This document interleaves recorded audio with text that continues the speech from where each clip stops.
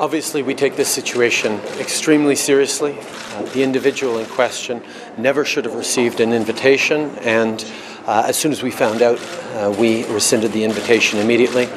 The Member of Parliament who included this individual has and will assume full responsibility for his actions. Well, that's leadership. Pass the buck to somebody else. Well, just how does someone convicted of trying to assassinate someone who has this record of violence, ties to Sikh terror groups, how does that guy get into India? Not to mention gets to hang out with the delegation, gets an invitation to a state dinner, and apparently no vetting by the RCMP or CSIS. You see Justin Trudeau is pretty quick to blame everybody else for the fact that Mr. Atwell turned up at the Bollywood Adventure, but there are way too many questions about how decisions are being made when it comes to the Prime Minister's security. Does he even have security? Because why bother having security if it's not going to do anything? Because as we are now getting reports, last week, both CSIS and the High Commission were apparently told that Mr. Atwell was going and it was going to cause embarrassment. And what happened? How could they not have flagged this? Or did they? And it was ignored by the Prime Minister's office. Let's bring in Lee Humphrey to this conversation. He's the president of James International Security Consulting. Hello, Lee. Good evening, Alex. All right. So your reaction when you started to see these pictures surface was what? Well, it was Joshua Boyle in a different outfit. That was my first thought, is the same process was followed for Joshua Boyle, and he still ended up in the Prime Minister's office. Yeah, I would actually think it might be worse this time because this guy somehow how does he get into India if he's, would be on a no-fly list as he once was, and he's got all these red flags? How could he even get into that country? Well, my guess would be the Canadian ambassador would have spoken up for him, or perhaps an MP would have sent a letter on his behalf to the Indian High Commission in Canada or the Indian Embassy in Canada, lobbying for him to be either granted a one-time visa or to be taken off that list. Is there any way that CSIS or the RCMP would not have flagged this guy for the Prime Minister's office? Absolutely no way. The way it works is that when you're going to be in the presence of the Prime Minister in a smaller venue, a smaller function, everybody submits their documentation, their ID, their social insurance number, and the RCMP liaison that sits inside the PMO that does the liaison for the security detail, does background checks and vetting, and flags anybody to the Chief of Staff.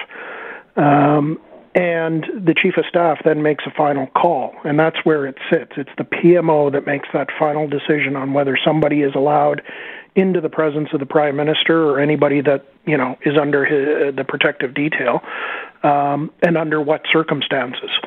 This guy, you need to only go to Google to find out his track record, which is an assassination attempt that he was convicted for, fraud. He was, charged and acquitted of almost beating a Liberal ex-premier and cabinet minister, within an inch of his life.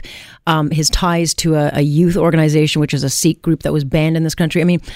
How, this guy's got very deep ties to the Liberal Party, and it's not new. He's been around Michael Ignatieff, Bob Rae. He fundraises. He was sitting on, on directive boards. What value does he bring, and why would he get to go, given we're trying to convince the Indian government that we're not soft on terror? Yeah, I think it's a pure political decision made by the Liberals, especially the BC Liberals, that are looking for a voting segment within a small minority of the Sikh population that still supports that independence movement. And, they trumped security concerns with political concerns, and apparently they've done it repeatedly and for years. So what is the price to pay on something like this? Because we know that Prime Minister Modi has several times spoken to our Prime Minister about these concerns, that he's concerned Khalistan is being grown in Canada, and that he is concerned. I have to think that it was brought up today in the meeting. I'd be shocked if behind closed doors Prime Minister Modi was not explaining very clearly the ramifications this would have on the business investment and the interaction between Canada and India. And you can only look to that other gaffe by the Prime Minister where he thought $1 billion of investment was coming to Canada, and it turned out to be $250 million. I think that's got to be the lowest level of investment India's made in a Western country in probably a decade, if not more. Yeah. And maybe that's the message that was being sent, is that we're not going to invest in Canada. We're not going to see Canada as a prime ally, trading partner, as long as you continue to down this path with extremists. Yeah, and look, Mr. Trudeau can say that it's the Liberal MP's fault, but the buck does stop with him. At some point, I have to believe the buck stops with him. Well, this is another occasion of a complete epic fail on the leadership front. You do not when you're at the top of the leadership pyramid, you take absolute responsibility for all failings.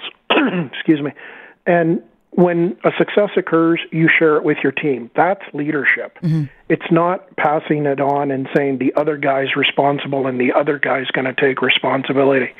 You take the responsibility because you're the head of government, you're the head of the party, and at the end of the day, you can do behind the scenes whatever you wish with that MP or anybody along the way that made choices that you disagree with. But in public, leaders take responsibility. Real leaders take responsibility. Well, the media obviously was asking about this today in Ottawa. They were asking about it in India. The Indian media was asking about it. And they marched out a top civil official to explain some bizarre kind of conspiracy theory that, in fact, it was the Indian government or an India security agency that, in fact, let this guy in so that Mr. Trudeau would look like a fool. I mean, so basically they blamed India.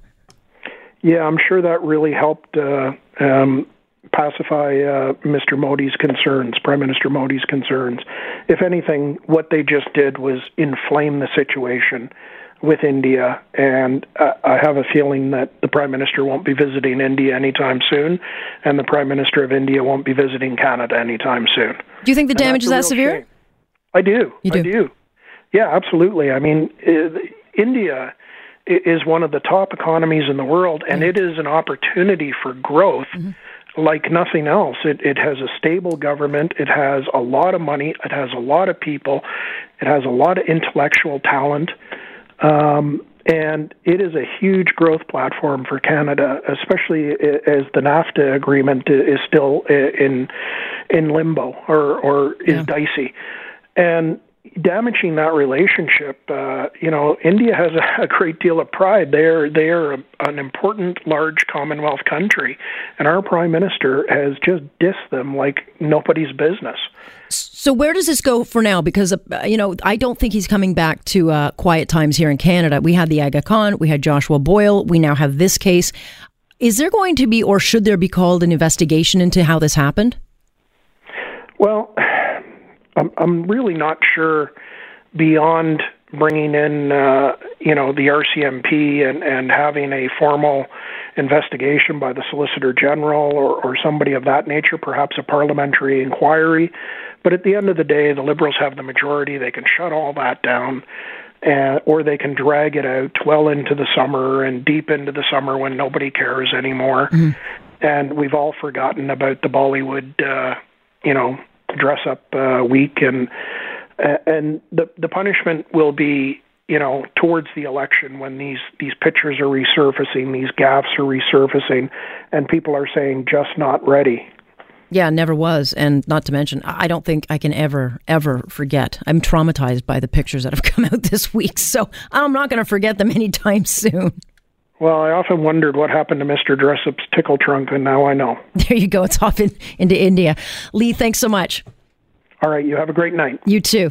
That is Lee Humphrey. He's president of James International Security Consulting, and I think he nailed it with one of his tweets last night when he said, it is clear that this government will bypass security and blow off advice from the upper echelons of security in order to, get what they want politically or photo ops.